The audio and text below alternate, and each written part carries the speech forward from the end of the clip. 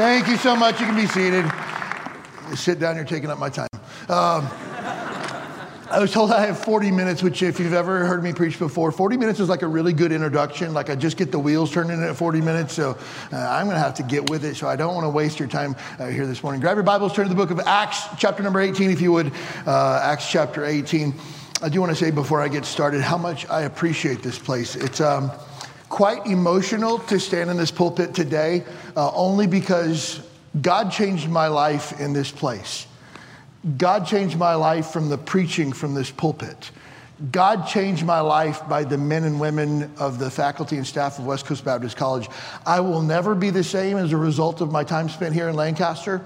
Eternity will never be the same as a result of my time spent here in Lancaster. So to be invited to be able to open the Bible and preach here is just, it's a little bit surreal for me. And so Dr. Getcha, thank you for your investment in my life. And so many times as a married college student, I was just going through some stuff and I would always stop by and say, hey, you got a minute? Not one time did he ever turn me away. Not one single solitary time. Dr. Rasmussen has been such a friend to me. Every single week of the world, I get a text message from him telling me he's praying for me and praying for our church. And I thank God for friends in ministry like that they weren't just here for a little while in my life, but they want to be lifelong friends and want to see God do great works in me and through me. And he wants the same thing for you guys as well. You're in a very special place. I believe what God's doing here at West Coast Baptist College and Lancaster Baptist Church isn't taking place anywhere else in the world. You might just be coming here because it's the only Bible college that you knew of or because of where it was located on the map or something along those lines. But God has you here for a specific, unique purpose. Honestly, for us, we were coming from Honolulu to the mainland to go to Bible college. We chose Lancaster because we saw a video where a guy was standing on the beach talking about West Coast Baptist College. No lie. We came here sight unseen. We sold everything that we had in Honolulu, moved here as married college students. We drove up the 14 at night, and we'd never seen it before. The Motel 6 in Palmdale, where we stayed our very first night in the Antelope Valley. We woke up the next morning. We were so excited to be here in Lancaster. This would have been 2003 time frame. We drive up 50th Street east into the middle of the desert, and no lie, a tumbleweed the size of a Volkswagen Bug blew across the road. And I thought, what on earth did we get ourselves into? And man, we get here and we realize there's no beach. There's a lot of sand, but no beach. But here's the thing. God knew precisely what we needed. And some of the friendships that I've made here have been lifelong friendships in the ministry. And just what God's done in my life has just been so incredible. I have a great debt of gratitude to Pastor Chappell. He is a hero of the faith for me, has been such an influence and friend to me in the ministry. I count him one of my dearest friends in all of the world. But first and foremost, he's still my pastor. And so I thought you pastored your own church. I do, but every pastor needs a pastor. And Pastor Chappell is my pastor, and I praise God for him. Acts chapter 18, if you would, this morning, if we talk about church planting, somebody who got it done was the Apostle Paul. No doubt about it. Man, fascinating stuff. I'm going to walk you through this passage this morning and just kind of talk through some things that we see from this passage on church planting. I'm going to interweave with this some of my stories that we have of what God's done in our lives in Honolulu at the Huikala Baptist Church. And here's how I'll know that I've done a good job. If I can preach this message today, and when Dr. Getch comes up, he doesn't have to re-preach the message, I'll know I did good. You guys know what I'm talking about, right?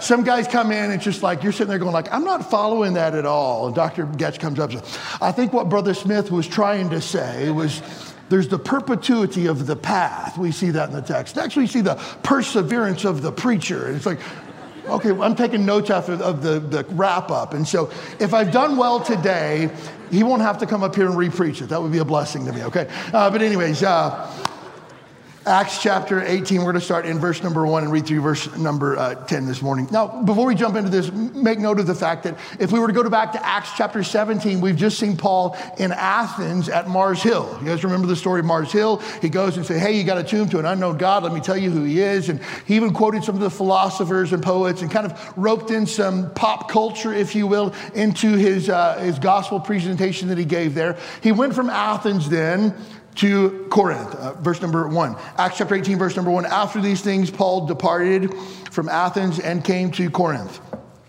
and found a certain Jew named Aquila, born in Pontus, lately come from Italy, and his wife Priscilla, because that Claudius had commanded all Jews to depart from Rome, and came unto them. And because he was of the same craft, he abode with them and wrought, for their occupation, they were tent makers. And he reasoned in the synagogue every Sabbath and persuaded the Jews and the Greeks. And while Silas and Timotheus were come unto Macedonia, Paul was pressed in the spirit and testified to the Jews that Jesus was Christ. They opposed themselves and blasphemed, and he shook his raiment, and he said unto them, Your blood be upon your own heads. I am clean. From henceforth I will go unto the Gentiles.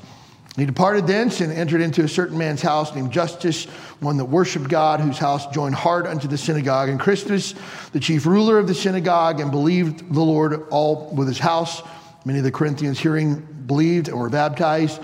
Then spake the Lord to Paul in the night by a vision, Be not afraid, but speak and hold thy peace, for I am with thee. No man shall set on thee to hurt thee, for I have much people in this city. Before I go on, one more person that I wanted to thank, one more group of people is my family. Sweetheart, would you and the kids stand up for me if you would? My wife, Angela, my daughter, Tallulah, my daughter, McKeely, my son, Vanderlei, are here with us tonight. Would you guys welcome them here today? I'm telling you this, our church would not be the church that it is if it were not for a godly wife that loves Jesus and kids that are submitted to the will of God. And let me just tell you this to college students that are thinking about dating. This is not a message on dating. I'm going to say this. I'm just going to drop it. You can pick it up if you want to, okay? Here's the thing. Who you marry will determine how God can use your life in ministry. Your wife, your husband will either enhance your ministry, which is what's happened in my life, enhance over and above anything I could fathom. Or your wife or husband will constrict your ministry. Keep that in mind. That's really, really huge. And I praise God for a wife who's submitted to Jesus. When I said, I believe God's calling us to Honolulu to plant a church, she said, how sure are you? I said, 100% sure with every fiber of my being. She said, okay. I said, do you want to talk about that? And she said, there's nothing to talk about. If God said it, we're just going to do it. Man, I praise God for that. As we look at Paul as he goes into Corinth here, it's interesting to see Paul's story of how he goes through here.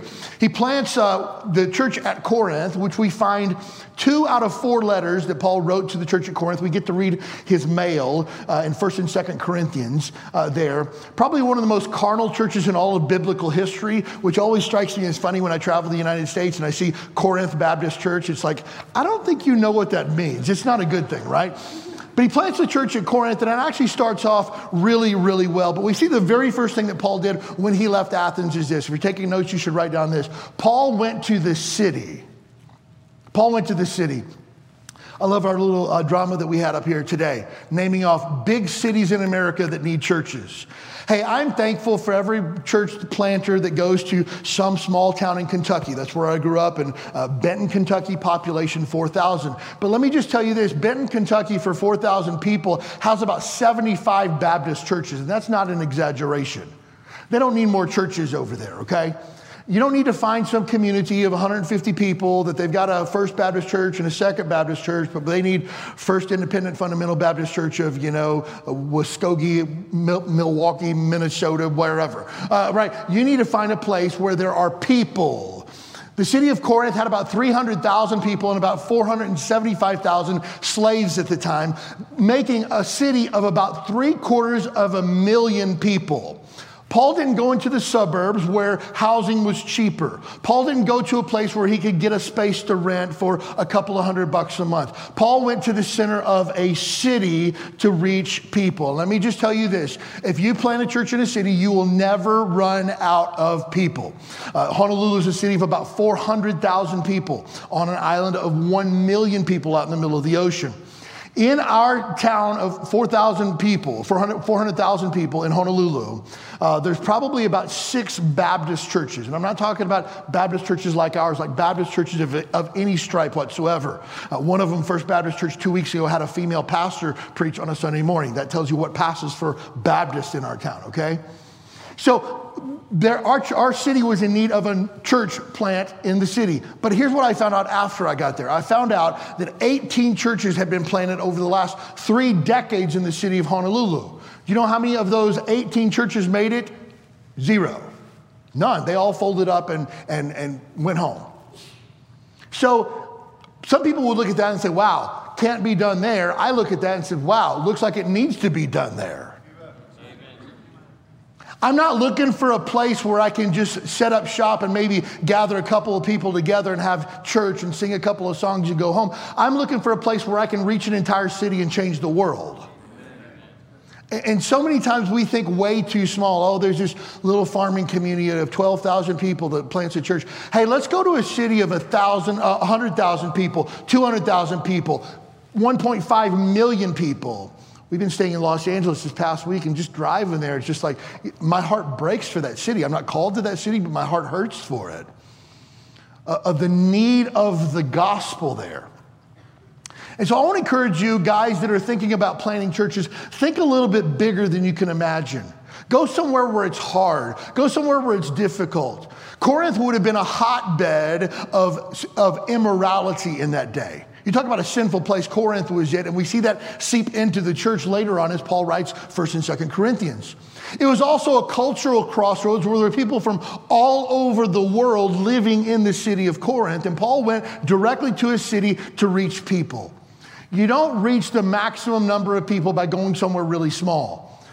Look, we've been in Honolulu for 9 years this October, and we've knocked doors every single week of the world since we've been there. We haven't even begun to reach our city yet for the gospel. Look, if we had 275 people in church this past Sunday, that sounds great, and we praise God for everything that he's done, and every single one of those people matters to Jesus. But when we're talking about 275 people out of an island of 1 million, that's not even a fraction of a drop in the bucket. We haven't even begun to get to work. And we've been at it for almost a decade now. I would love for somebody to come to Honolulu and plant another church. Oh, that'd be competition for you. No, it wouldn't. We're good. Get it done together. There's enough people to go around. And here's the awesome thing about us. After we knock a certain neighborhood that's within proximity to our church building, by the time we finish about 8 or 9 months later, that area of the map, new people have already moved into to where we started at. We just go back again and we're meeting all new people because there's a high turnover, because there's people always there. I remember being here at Lancaster Baptist, and God began to impress upon my heart to do something great for God.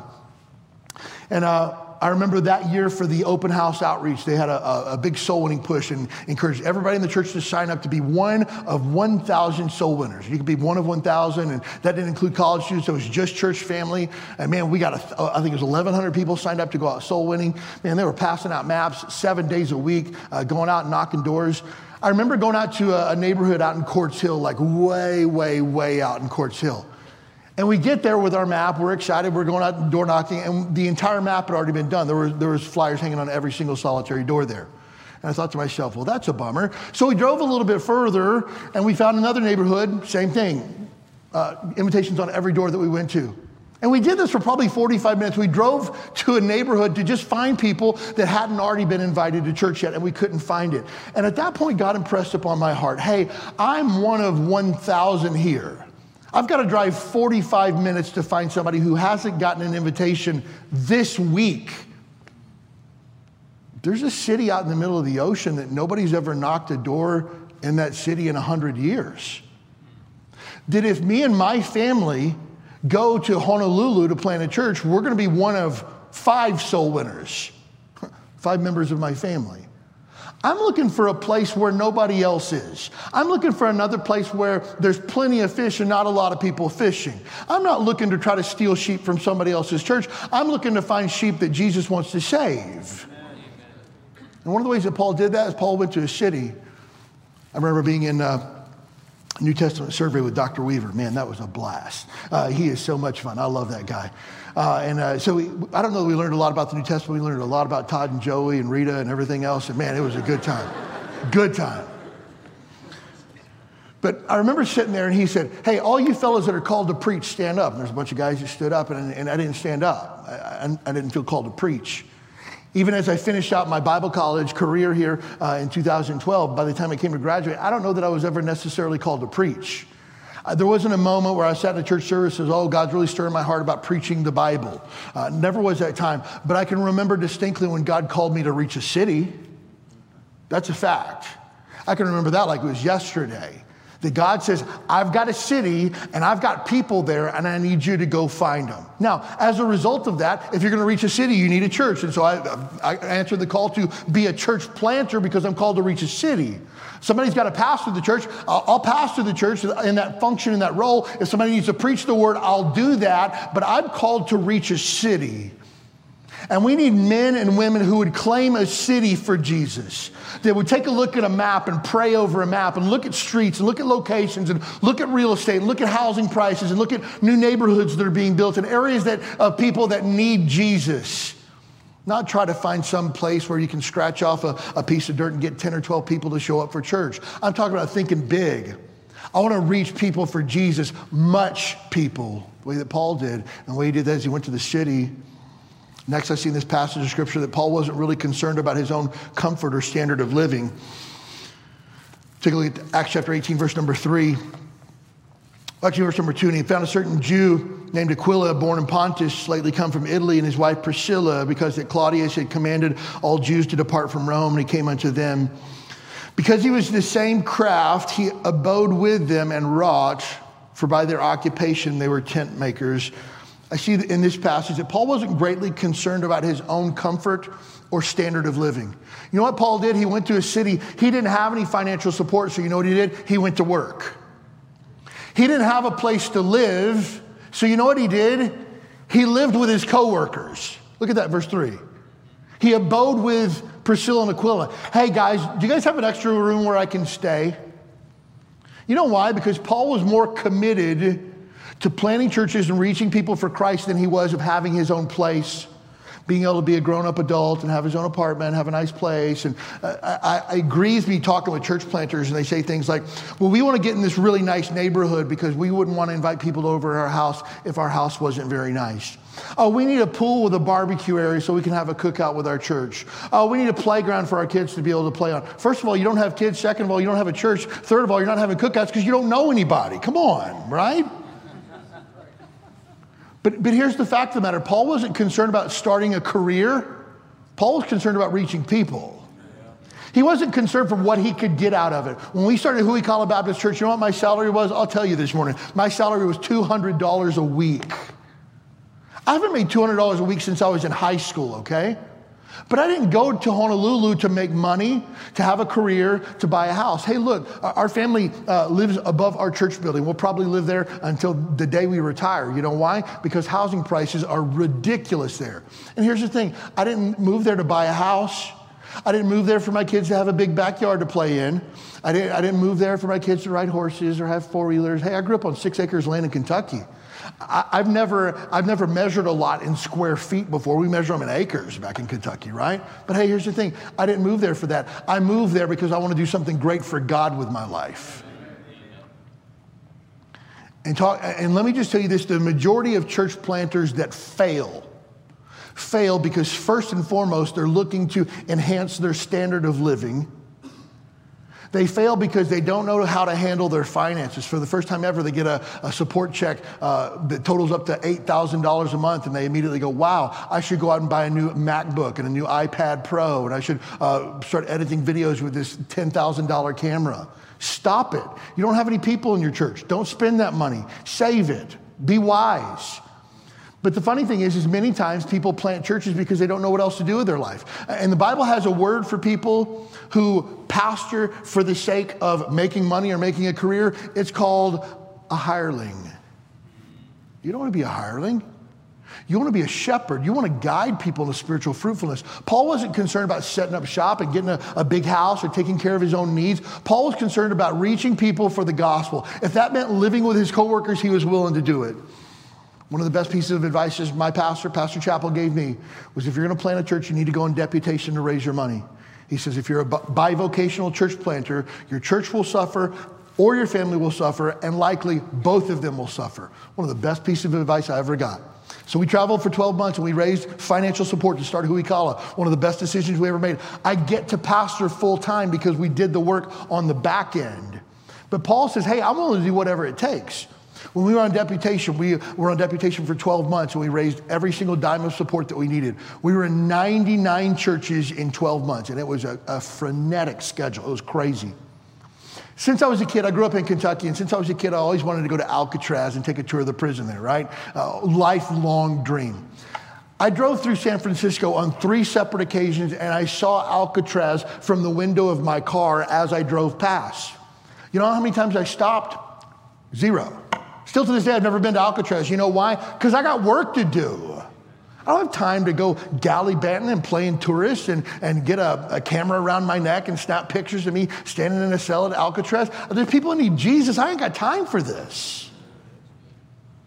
But again, Paul had a passion. He had a burning desire. He had to get to Corinth. He had to find people that needed Jesus and was willing to do that. But oftentimes, church planners, one of the other reasons they fail is they're lazy. They just think to themselves, oh, I'll get a building, we'll turn the lights down low, we'll have somebody play an acoustic guitar, and people will just come in droves. That doesn't work that way.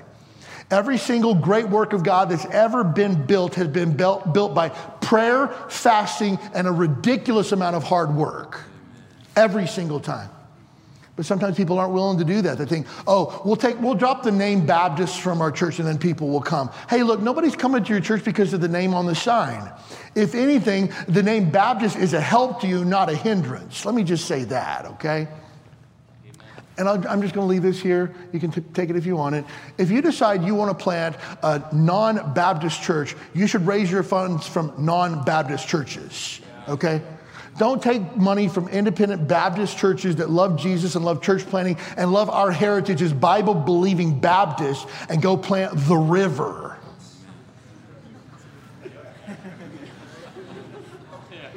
The Gathering. Just stop. And let me just tell you this. All the cool ideas you come up with aren't all that cool after all. There was one guy that I know that I'd gone to college with that planted a church, and he took the name Baptist off his church. You know, I looked at his website just to kind of read through it. At 10 a.m. on Sunday mornings, we have gospel gatherings. What? At gospel gatherings, we have the fellowship of the saints. We have a time of spirit-filled worship, and we have a time of contemplating the scriptures. What? Is this a church service? No, it's a gospel gathering. It sounds a lot like a church service. No, it's a gospel gathering. Okay, it sounds like a church service to me. Oh, it is a church service. We just call it gospel gathering because church service has a negative connotation. Where in the Sam Hill do people come up with this stuff? Just saying, we're having a church service at 10 a.m., y'all come, right? It's just like, come on. You're not as cool as you think you are, okay? And look, I don't know of a single solitary church that's ever failed because they had the name Baptist in it. Not one. Not one single church that I know of that has failed because of that. They fail because they're lazy, because they can't manage their finances, because they spend more than they take in, because they don't love people, because they could exposit themselves out of a wet paper bag. But I've never seen anybody fail because they just planted a Baptist church. That's just foolishness. But you know what Paul did after he went to the city? Third thing I see in this passage, Paul established relationships in the city, verse number 2. And he found a certain Jew named Aquila, born in Pontus, lately come from Italy, which was his wife Priscilla. See, first thing that he did is he began looking for people that needed Jesus. And he found 2 people that were there. And he made relationships with them. We have a handful of families that were with us whenever we started Huikala. None that we took with us. It was just our family. We didn't have a group from West Coast coming out to do nursery or to sing for us or anything like that. It was just us. And by the grace of God, he gave us 2 families that helped start, that we found on island, that were looking for a church that had just moved there, that have helped us. One of the families, Larry and Buffy Gregory, is still there to this day, almost 9 years later. So the most faithful people we have in the entire church. After about 6 weeks, God brought Pete and Aaron Madsen to our church. They were solid Christians that came for the specific purpose. The military moved them, but they knew when they came, they were coming to Huikala Baptist Church to help us get started. I'm telling you this, Huikala wouldn't exist today if it weren't for those people. And so when you get to a city, you start looking for people that need Jesus and looking for people who are willing to help and start enlisting a crew. We go out on outreach, we go out and knock doors, we pass out tracts, we try to engage people in conversation and things like that. But we got to get out and make relationships with people. One of the best places that I have found for me personally, it's an evangelistic like fishing hole, is I go to a CrossFit gym and work out Monday through Friday at 6 a.m. I see the exact same people every single week for 5 days for an hour at a time. Everybody knows me. Everybody knows that I'm a pastor. From that, we've had probably 36 people visit our church from our gym. We've had 2 people that joined our church and were baptized as a result of that. We've had 4 people go through discipleship, and we've had about a dozen get saved through that. Through what? Going to the gym. And here's the thing. I don't go to the gym because I want to be fit or I want to be on the cover of Muscle and Fitness magazine, Pastoral Edition, or anything like that. Like, look. I'm there because here's the thing. I'm long past the area where I want to look good. I'm just trying to stay alive at this point. I don't want to die, okay? But here's the thing. I go every single day with the intention of being on the lookout for people that I don't know. Hey, I haven't met you yet. My name's Anthony. How long have you been coming to the gym here? Oh, you're originally from here? No way. You just moved here? Do you have a church yet? We should totally talk after the workout. I want to give you an invitation to the best church since the book of Acts. You totally got to come. And every single day. And over a period of time, you build friendships and relationships with people, and people begin to say, hey, I'm interested in that. Hey, my mom passed away, and I could use some prayer, and you get the opportunity to pray with people. Why? Just making relationships. Sometimes people think, oh, I can plant a church because I'm a good preacher. Just know this. First of all, you're probably not as good as you think you are. Second of all, 98% of the work of a church planter has nothing to do with preaching whatsoever. It's like 2% of your week. And so if you're a good preacher, that means you're 98% deficient in every other area that you need to be in, right? So again, to be a church planter requires more than just being able to preach really good. There's a unique set of skills that you need to be able to go into a city, to make relationships, to connect with people, to get people on board, to get people to buy into the vision of what God wants to do in your life through your city. That requires discipline, though. Some of you are struggling with discipline in Bible college. Let me just tell you this. If you're struggling with discipline in Bible college, you're going to struggle with discipline when you get out in the ministry too. And look, I know that sounds like something Dr. R would say, but I'm just telling you, it's true. And here's the thing. I got to come to Bible college after 6 years in the United States Navy, the world's finest Navy. I came to, and then having 4 years in owning our own business, and then I came to Bible college as a grown adult. And I'm sitting in classes and telling people, you need to make your bed when you wake up in the morning. It's just like, come on, really? But I think to myself, you don't know the first thing about discipline in your life right now. You won't know discipline when you're in the ministry. And look, how you do some things is how you do everything. And look, if you're constantly turning in your projects late, turning your projects halfway done, or God forbid, cheating on stuff, it's not going to be any different when you get in the ministry. So fix that now. Somebody needed to hear that this morning. I don't know who you are, but you needed to hear that. God's not going to bless your life as you cheat and you're a lazy, slothful sluggard. Just not. And so discipline is required. Paul had that level of discipline, the fact that he knew what he was supposed to do, he got there, and he got it done. Next thing we see is that Paul surrounded himself with encouraging, life-giving relationships. We see in verse number 5 here, when Silas and Timotheus were come from Macedonia, Silas and Timothy came. Paul was pressed in the spirit and testified to the Jews that Jesus was the Christ. It's interesting to see that when Silas and Timothy came, then Paul got fired up, didn't he? When they came to town from Macedonia, Paul's like, okay, now I'm going to let these guys have it. Now I'm going to let them know that Jesus is the Christ. You need people in your life that can get you fired up to be more bold for Jesus. And look, here's the thing. I've been to Bible college before. I've sat in the seats that you're sitting in, okay? I've been there. And I know that not every single person, because they're at West Coast Baptist College, is a sold-out Christian that greatly desires for God to use their life. I get it. I know that. And you know it too. The people that don't want to serve Jesus, those are not the type of people you want to spend your time with. Those are not the type of people you want to be influenced by. You want to find people that love Jesus and want to serve Jesus, so you need to latch on to them tightly. You know what's interesting is when we first started Huikala, we would receive support checks from our supporting churches. One of the times we got a support check, and I looked at the signature on the support check, and I was like, I know that guy. There's a guy that used to work Blue Crew, is now signing checks to support our church from the church he's serving on staff at. A friend in the ministry. How about that? Amen. I'm glad I had a good testimony with him. Churches that we would go to all across the nation on deputation, I'd roll up to church in the middle of Illinois somewhere and be like, Hey, I remember you. What years did you go to college? And we began to talk. I'm glad that I had a good testimony. You need to find friends that can stick with you through it. You need to spend time with Dr. Getch and Dr. R, because when you get out in ministry and you've had a rough day, you're going to need some friends to call on that can tell you, hey, bud, stick with it. Stay after it. Keep going. Amen. Unfortunately, there's been times where people we've had a need for our need in ministry, whether it be an assistant to the pastor or serving in some secretarial role or something like that in our church. And I've called Dr. R and said, hey, what do you think about this person? And he'd say, I'm sure people change, but when they were in college, they got caught cheating on this test. I'm sure people change, but they didn't have a great testimony in this area.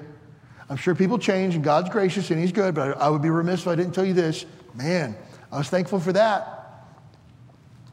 Keep a good testimony. Surround yourself with life-giving, encouraging relationships. I'm thankful for my pastor. Me and Pastor Chappell text at least once a week. He's constantly checking in on me to see how I'm doing. I'm constantly checking in on him to see how he's doing. I need friends in the ministry. Paul needed friends in the ministry that encouraged him when he was around them. So while you're in college here, find real friends that encourage your walk with Christ. Next, we see in this passage, so we get to verse number 6, we see that Paul preached that Jesus was the Christ. Verse 5, verse number 6, and when they opposed themselves and blasphemed, he shook his raiment and said unto them, your blood be upon you and your own heads. I am clean. From henceforth I will go unto the Gentiles. Next, we see in this passage that Paul refused to acquiesce to the cultural demands. Hey, people didn't like Paul's message. So what did Paul do? Hey, too bad. I'm going to go find some people that want to hear about Jesus. And here's the thing. He was in a city of 750,000 people. He didn't care. You don't want Jesus? Fine. I'm moving on to find people that do. And if you want to hear about Jesus, you know where I'll be. Simple as that. He didn't say like, oh, the Jews just need a little bit softer of a message. They just need to hear more about grace. No, he said, here's the message that Paul had, and the same message that Peter had. The Christ whom you crucified is risen and coming again. And people are like, oh, I don't like that message. He didn't say like, well, let me tell you about how gracious he is. He loves you. No, he didn't. He said, fine, I'm going to go find people that need Jesus. And so many times I see church planners go sideways when they say, oh, my city's so hard. Hey, brother, every city's hard. We live in the midst of a wicked and perverse generation. Show me a city that's not hard. Come on. Oh, we need to soften the message. No, you don't. You need to crank it up to 11 is what you need to do. Now, mind you, I preached Jesus. This past week, I preached hell, fire, and brimstone. Those were the words that were in my message because I preached from Psalm 18 this past week. And I said, hey, if it's your first time to Hui Kala, first of all, welcome. I'm glad you're here. Second of all, you can leave and say, the pastor preached about hell, fire, and brimstone today, right? Here's the thing. I'm not going to soften the message. Every week we talk about sin. Every week we talk about repentance. Every week we talk about hell. Every week we call Christians back to a right relationship with God and to repent of their sin. Hey, look, I'm not softening the message. And you know what I've found? The interesting thing is that at Hui Kala No Lie, any given Sunday, it would be unique for me to preach less than 1 hour on Sunday morning. Unique. Like, wow, 55 minutes, that was short today. Sometimes I'll preach an hour and 15 minutes. And here's the thing. Nobody bats an eye at it. Amen. You know why? People love truth. Amen. They've got an appetite for it. Look, here's the thing. We live in a world where we can't even trust numbers on a spreadsheet, where we get conflicting information about so-called science. We don't even know what to trust. Hey, people are clamoring for truth. Give it to them. You don't have to weaken the message. You don't have to soften the message. Hey, you're a wicked, wretched sinner. And I am too, and praise God, Jesus died for people just like us. People love that. Love it. Nobody comes to our church because we have great music. Our music is good. It's not great, but it's good. Our music for a while was even average or below average. But people continue to come. Why? Because we preach truth. Paul didn't curl back from the message. He actually pushed forward with it. So many times people ask us, our church, the demographics of our church would be fairly young, probably 25 to 40 would be the kind of the demographics of our church. In my church, I'm a 44-year-old guy. I know I look older than that, but I'm 44. I would be considered an older guy in our church. So we have a lot of young people. So when people come to our church for the first time, they look around and they go, wow, how do you guys reach so many young people? And if you want to take notes on this, I'll give it to you. It's really good, okay? Love people, preach Jesus, discipleship. Oh, I thought you were going to give me something profound. It is profound. Oh, yeah, well, what do you do with social media? Our social media is garbage, to tell you the truth. I do it myself, and it's bad. We post like once a month, and I feel badly about it, but it just is what it is. Oh, what do you do about the YouTube analytics? Absolutely nothing. What do you do about the new Instagram algorithm? I don't even know what that is. We just love people, preach Jesus, and put people through discipleship. That's it. And let me just tell you what, that's enough. It really is. Oh, I bet you got a really cool building, don't you? If you saw our building, I think it's cool. But it is no lie. It's a concrete block rectangle. It's 160 feet long by 40 feet wide. And it's gray concrete block. It's nothing special about it. We don't have a white steeple out front. We don't have brick in the front. It just is what it is. We don't have a cool building. We got a great message, though. We got phenomenal people that love Jesus and want people to know Jesus. We got probably 70% of our churches gone through our discipleship program, and they're on fire for Jesus. I can't tell you a lot about social media. You should have a good website. You should have a Facebook. You should have an Instagram for sure. But that doesn't reach people. Loving people reaches people. And here's the thing, too. Some of you are sitting here thinking to yourself, I don't know if I could be a church planter. I don't know that I'm a great preacher. Here's the thing. You don't have to be a great preacher. Just preach Jesus and love people. That's all. No lie. At West Coast Baptist College, I was an average student. You know, at graduation, when they hand out all those awards, oh, this guy's got the Eagle Award, this guy's got the, Hawk Award, and this guy's got the, Spiritual Leadership and Excellence Award and all that other stuff. You know how many awards I got at graduation? None. I take that back. I got like who's who among American college students. Like, does anybody even know what that is? Like, how do you get nominated for that? What does it mean? Should you put that as a bullet point in your resume or not? Like, I don't know. I don't even know what that means, right? I got some award like that. Nothing. Incredibly average. Did you know that my senior year for the preaching contest, here's what you did. You preached your message in your homiletics class. And the top 50% of the people that were the best in the homiletics class got to preach in the North Auditorium and in Revels 102 to Dr. Getch and the other homiletics teacher at the time, got the opportunity to preach there. You know what? My senior year, you know where I finished in that? I didn't break the top 50, okay? That means before you today, in 2012, was in the top 50th percentile of the worst preachers at West Coast Baptist College. Think about that for a minute. Top 50th percentile, worst preachers ever that year. But you know what? I'm thankful that God didn't hold me responsible for how well I preach. God just held me responsible for what I could be faithful to. That's all. And here's the thing. To this day, I still don't preach well, and that's fine. I don't care. I don't have to preach well. I just have to love and serve people well. That does the work. Again, we find very few of Paul's sermons, outlines in the Bible. We find a lot of Paul's interactions with people, of him loving and serving people all throughout Scripture. You might say, I'm not a great preacher. Good. Can you love and serve people? If so, you'd probably be a great church planner. Now, should you be able to handle the Scriptures? Sure. But at the end of the day, that's not the biggest thing.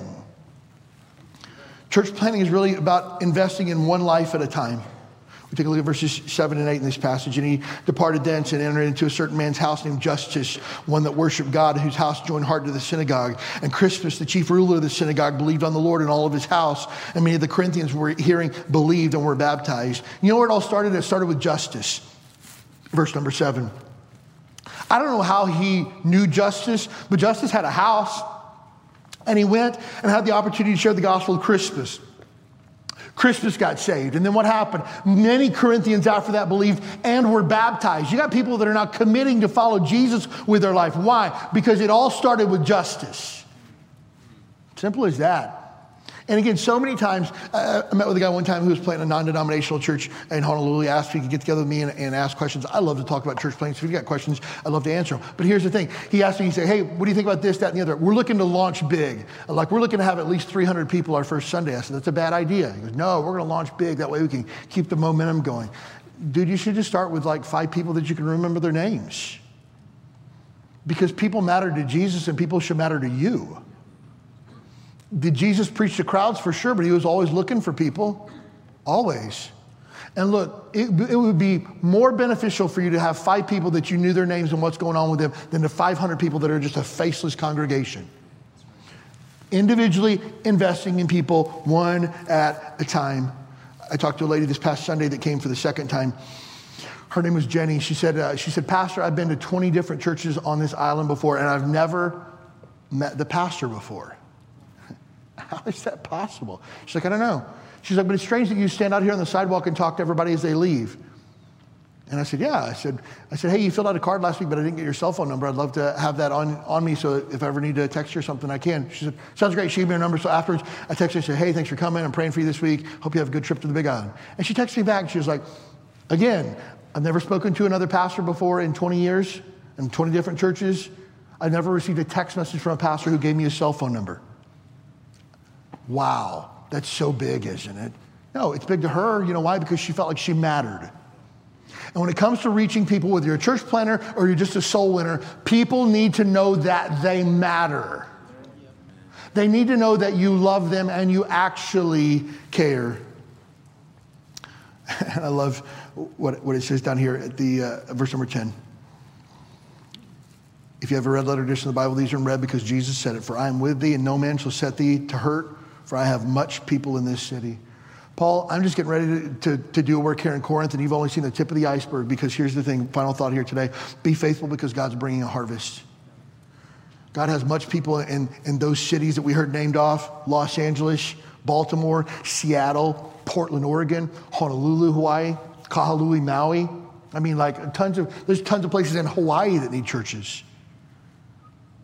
The question is, we need people to be willing to go.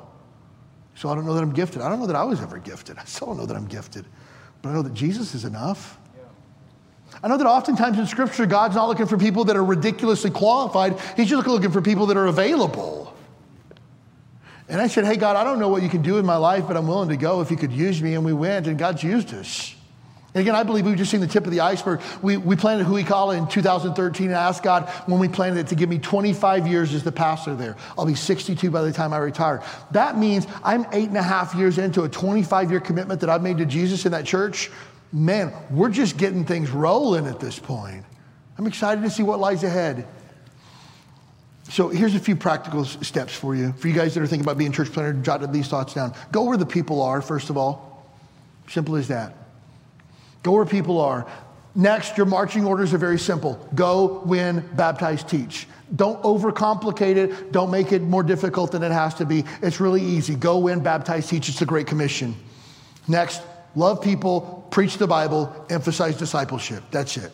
The bread and butter for our church is loving people and discipleship. It's not the pulpit ministry, although that's important. It's not our music ministry, which is good. It's not our children's ministry, which I believe is one of the tops in the world.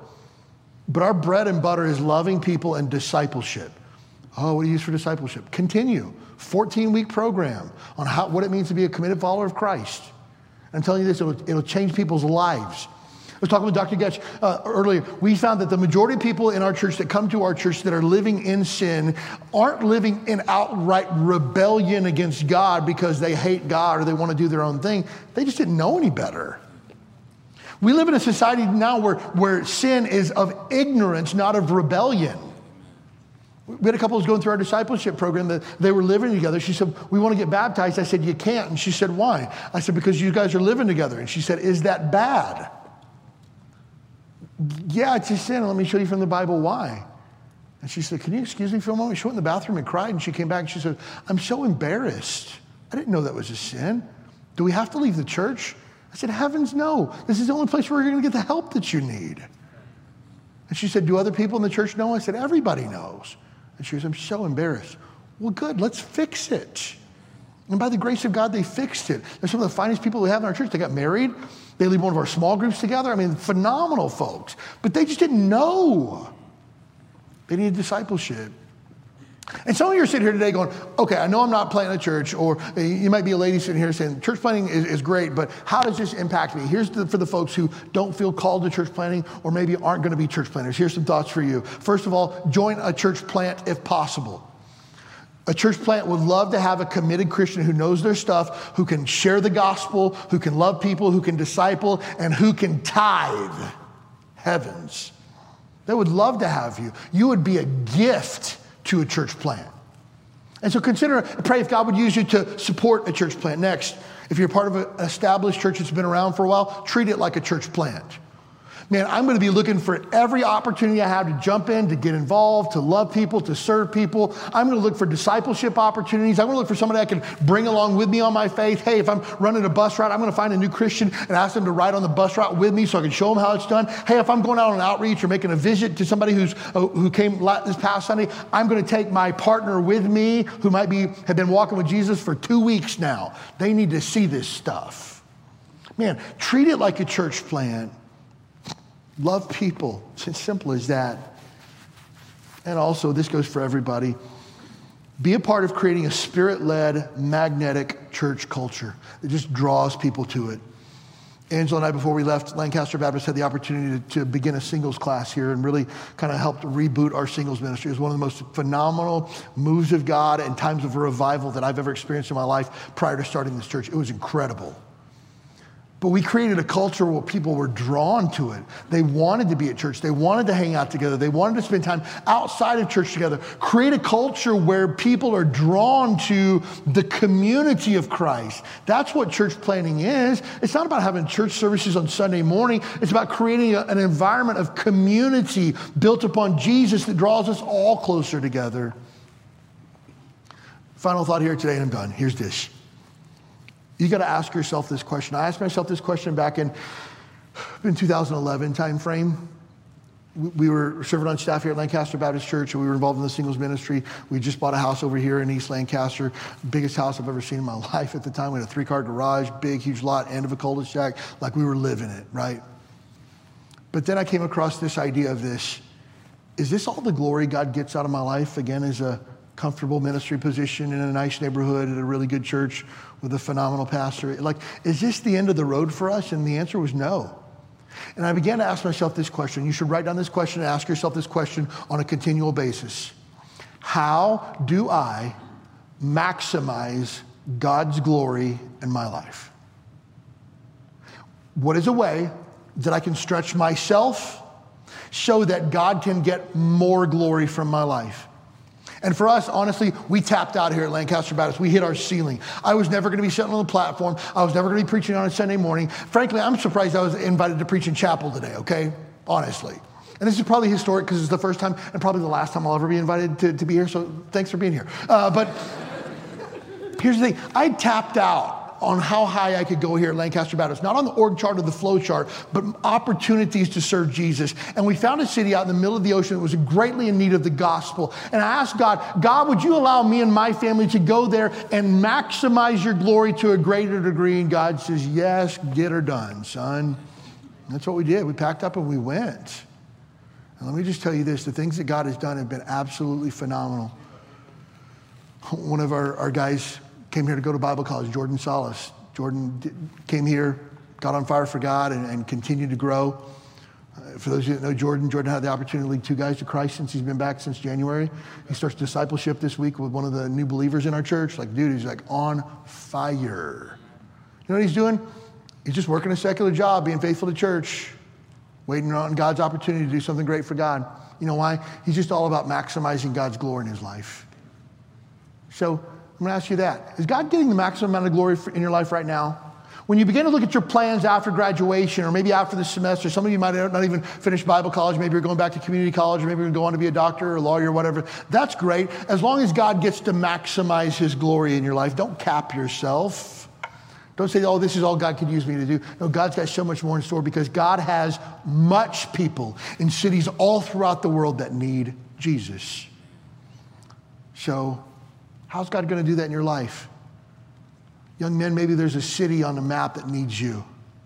Maybe you need to redraw your plans for the rest of your life. Maybe you just need to write everything out in pencil and let God finish the rest of it. I don't know, but I know that God wants to use you to reach people.